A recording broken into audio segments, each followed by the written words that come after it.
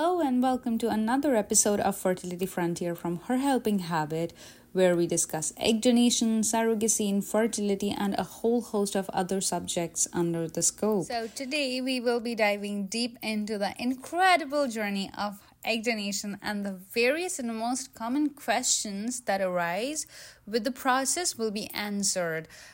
Today I have Sarah, who's the donor coordinator and the founder of Her Helping Habit, Katie. Welcome, you guys. Hey, Shruti. So excited to be here and talk about this awesome adventure. Thanks, Shruti. I'm so excited to be here. Even more so since we have Sarah joining us today. We've gotten a great list of myths or possibly facts that we're going to discuss from listeners and readers all over the world, from the podcast, Instagram, even emails that we've received. So these are some questions, maybe common sense for some of you. For others, it's WTF. We're going to get right into it and perhaps debunk some myths. But before we get right into this myths versus facts Q&A, I just want to take a moment to really introduce Sarah. So Sarah is our main donor coordinator. She's also most recently our donor program manager. She's been promoted. Congratulations. Woo, Sarah. Sorry. And anyway, we just would not be who we are without her. She's such an important part of Her Helping Habit and Fertility Frontier. So I know we have had her pop in on some earlier episodes, but we've not formally introduced her before, and I just want to take this time to let our audience get to know Sarah a little bit. So I'm going to pass it back over to you, Shruti. Thanks, Katie. I'll take it from here. So, Sarah, what motivated you to become an egg donor? I thought about it first in my very early 20s, but at that time I was still smoking and my lifestyle wasn't really compatible with egg donation. So I revisited it in my late 20s and did my first at 29. So at the time when you were donating your eggs, were you financially compensated? So I've done it both ways. I've done donations that were totally altruistic, where I actually made no money at all. And I've done some in the US that were compensated, and I don't regret either experience. Both of them were equal experiences because of the relationships I got from the ones that I did altruistically are totally invaluable to me and something that I'll carry with me for the rest of my life. So what was the reaction of the people who were close to you when you told them that you are donating your eggs? Most people felt like that was, oh yeah, I could see Sarah doing that. My mom said, don't let them take all the eggs, just in case. I was like, well, that's not quite how that works. But generally, people are supportive. I've been really open about my donations to anyone who would listen. Sometimes you get some weird questions. Mostly people are curious. What do you feel that is the best thing about being an egg donor? Getting to see the impact that you can have on people's lives. Like really getting to see that you have changed the path and direction of their life forever is so cool. And knowing that my chin is apparently a really dominant genetic thing because every single donor baby got my chin. Would you like to say anything to the people who wants to be egg donors? Do a lot of research and decide if it's right for you. And, think about the long-term implications of having those children out there, and that children might reach out to you in the future. And if you're not open to that, think about your decision, because those children are going to exist. So, it's important. It may be important for them to reach out to you at some point. What valuable information do you think intended parents should know? I think stay flexible during the process, especially in your criteria of the donor you're searching for. Think of your kids in the end and leaving doors open for them, because you don't know how they're going to feel about the process. But telling them early and often, and just make it a part of their story that's neutral. It's something that is not shameful, that they're going to grow up with as just a happy part of their story, I think is really important. And learn what your egg donor is going through. If you haven't been through an IVF cycle yourself, do some reading about it, because your donor will really appreciate you understanding what she's about to go through. Awesome. Thank you so much, Sarah. These were so incredible insights from a donor's perspective. And for our myth busting, let's start the podcast. So let's start with something very commonly asked questions from the donors. Picture this: a donor in the midst of the egg donation journey, surrounded by needles. And needles is something very common a donor has to come across because of the medication and the doses. So, how do a donor dispose of these needles that they are using on a daily basis? When you're in the midst of your egg donation journey, you might wonder, what do I do with all these needles? Well, proper disposal is essential for everyone's safety. Most clinics will provide you with a sharps container to store those used needles. It's vital to follow your clinic's guideline and your local regulations to ensure they're discarded correctly. Remember, never toss them in your regular household waste or recycling bin. However, if you have an empty water bottle and you didn't get a sharps container, you can take that empty water bottle, fill it with needles, and then give it to the pharmacy. All right, so sharps container it is, and no discarding needles in garbage bags. Now, Kay, my next question is for you. Genetically, when somebody is contributing eggs, they are contributing part of their genetic material. So donors tend to have the question if the baby is theirs down the line, if they are the parents somehow, or they will be liable for the kids. What is your take on that? Okay, so this is a question I get asked a lot. So I am going to answer it simply with a no. But I'm going to give a little disclaimer. I'm not a lawyer. I'm not a doctor. So this is not intended to be legal or medical advice. I am just speaking from my experience and my knowledge in working in the industry and being an egg donor.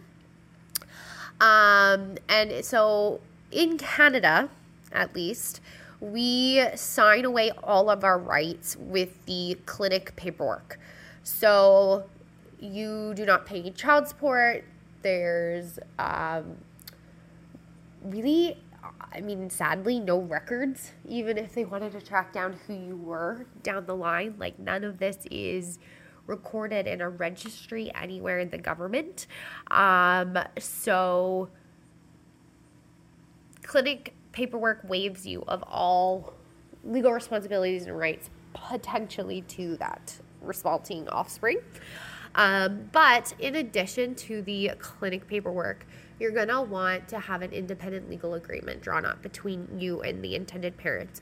And this is a very lengthy agreement. It's going to cover a number of different things, such as leftover embryos and what you're comfortable with in terms of future contact with the recipients. The legislation for wherever you are will be noted in that legal agreement. And it will also reiterate that you have no right to that child. So these are really lengthy agreements, and it just really covers all those what ifs.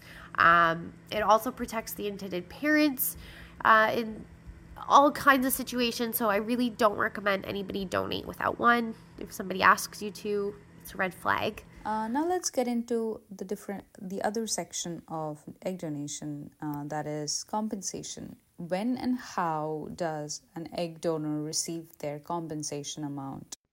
Yes, reimbursement. So in Canada, you can be reimbursed for any of your expenses, and we'll set that amount together ahead of time. So you would pick a number starting at 5,000 and going up even 7, 8, 9, 10, just depending on your life and your circumstances and how many times you've donated. So you submit a expense report after your retrieval is done. And then after that is processed with all the receipts, then we'll trigger the disbursement to come, and it will arrive in your account. So that can take a little bit of time. We try to do it as quickly as possible. Submitting a quality report and tracking your time as you go helps a lot. Now let's talk about the unpredictable situation that happens sometimes in the cycle. So what might happen that a cycle might get cancelled? Yes, sometimes unexpected plot twists do happen.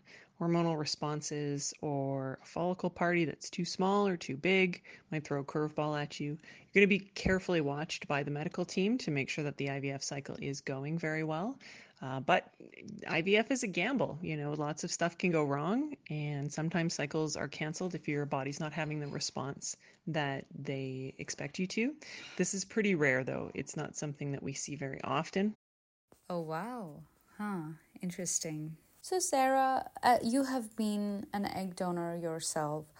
How many times can somebody donate their eggs? The number of times you can donate eggs varies from clinic to clinic and may be influenced by local regulations. Typically, egg donors can donate multiple times, but there are policies in place to ensure your health and well-being aren't compromised. If you're interested in multiple donations, be sure to consult with your chosen clinic to understand the specific guidelines and requirements. Thanks, Sarah. So now there's something called trigger shot, we all know, and this is very time-sensitive injection a donor has to take right before her retrieval. So how do somebody prepare themselves for their IVF trigger shot? The trigger shot, the MVP. You will be given a very detailed playbook, so great instructions, timing, any of the do's and don'ts. So just stick to the script and you'll have success. It is a precisely timed injection, but you can do it. And if you have questions or you're unsure about anything, just reach out. Now, Katie, I have a question for you. A couple of egg donors often come up with the question, if they are donating their eggs, will they reach their menopause earlier than they would have been in their normal cycle? Good question. I do get asked this quite a bit. And quick, easy answer is just no. There's no such thing as fast tracking here. When it comes to menopause, your reproductive system, it's on its own timeline. And so that is really set for you before you're even born. A woman is born with the amount of eggs that she'll have forever, an infinite amount. And that's for most women, they're born with 1-2 million eggs. By the time you hit puberty, you're left with about 400,000 or so. And then those are the eggs that you will ovulate until menopause. Now that's a lot of eggs, right? Like, we are not going to ovulate all 400,000 of those by the time we get to menopause. Statistically, that's just impossible. We're not going to have that many menstrual cycles. But every month, our follicles, so a follicle is a sac of fluid that contains an egg within your ovary, okay? So your body every month is developing follicles, and your body picks the best follicle that it's grown every month to ovulate. And with IVF, we're able to rescue those other follicles that weren't ovulated. So with the IVF medication, you're able to continue stimulating all those follicles and then retrieve them all. Whereas naturally, let's grow 10 follicles, one is ovulated, those other 9 just dissolve and are absorbed back into your body. So in IVF, those 9 instead are going to be rescued or saved, however you want to look at it, in the retrieval procedure. So when we're looking at that and the menstrual cycle, how that works and how IVF works and the medications, we're not impacting menopause at all, because those eggs are the same. They're there. They either would dissolve back into your body and be gone forever, or you can retrieve them with an IVF cycle. So long story short, no, you cannot get early menopause from egg donation. So now, Sarah, my question is for you. What do you suggest to the individuals or the donors who are interested to donate their eggs, but somehow they are on antidepressant medication? Well, lots of antidepressants are fine to take during a cycle, but there are some that are incompatible with the medications or could affect egg quality or the outcomes of the cycle. So it's best just to check with either us, or we'll check with one of our doctors that we trust to make sure that it is safe for you and for your eggs to continue with the cycle. And we can also talk about switching medications if that's something that your prescribing doctor is agreeable to, feels is safe for your mental health, and is feasible for you to wean off and change medications.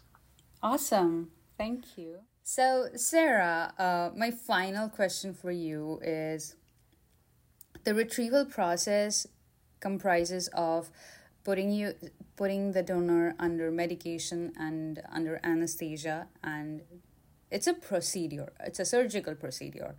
So after the procedure and during the procedure, do the donor feel anything? Is it painful to go through the process? You know, it kind of depends. So lots of clinics in Canada, most clinics in Canada will do conscious sedation. So it really depends on where you're having the retrieval procedure done. If you're having conscious sedation, you may or may not have any memory of the procedure. It shouldn't be extremely painful, but you might remember bits and pieces, and you might remember feeling some cramping kind of pain. If you're in a lot of pain, you can absolutely ask the doctors and nurses to administer some additional medication, and that should really help. You might feel like you were asleep the whole time. That is a common experience, especially with one of the medications that's given to relax you. It has an amnesia effect, so people often reporting that they felt like they were asleep through the whole thing. Now, that being said, some clinics in Canada, and certainly most to all clinics outside of Canada, will use a lighter sedation that includes propofol. So you are actually unconscious during that procedure. And in those cases, you don't feel anything. You just wave goodbye to the nurses as they give you an injection, and then you wake up and the procedure is done. Awesome. And is there any post-procedure side effect? Yeah, you can expect some cramping and bloating afterwards, feeling tender for at least a day or two, and then you should gradually get back to normal. Each cycle is different and each person responds a little bit different, so it's kind of hard to say generally, but that's sort of a typical experience is, pain and cramping, especially the same day as the procedure, you'll probably just want to go home and nap, and then the day after and the day after that, you should start to get back to normal. Thank you so much to both of you guys, Sarah and Katie, for answering all these questions which were there in various social media platforms, websites. And the incredible part is that both of you have answered and threaded them all together. So any donor who's looking for these questions can access our podcast, our blog, our social media platform, and get the answers one by one and very easily. Thanks. That is incredible. Thank you so much. Well, it's so nice chatting with you two today. Thanks for your time. And I hope our listeners enjoyed this. And I look forward to chatting with you guys again in the next episode of Fertility Frontier. Awesome. Thanks so much, Katie and Sarah. We appreciate your time and your contribution to this podcast. Hope to see you again. If you are thinking about becoming an egg donor or have more burning questions, please feel free to reach out to us at herhelpinghabit.com, and our awesome team will reach out to you very soon. Until then, please follow us on Instagram, YouTube, Facebook, and Spotify. Till then, take care, spread love, and keep being amazing.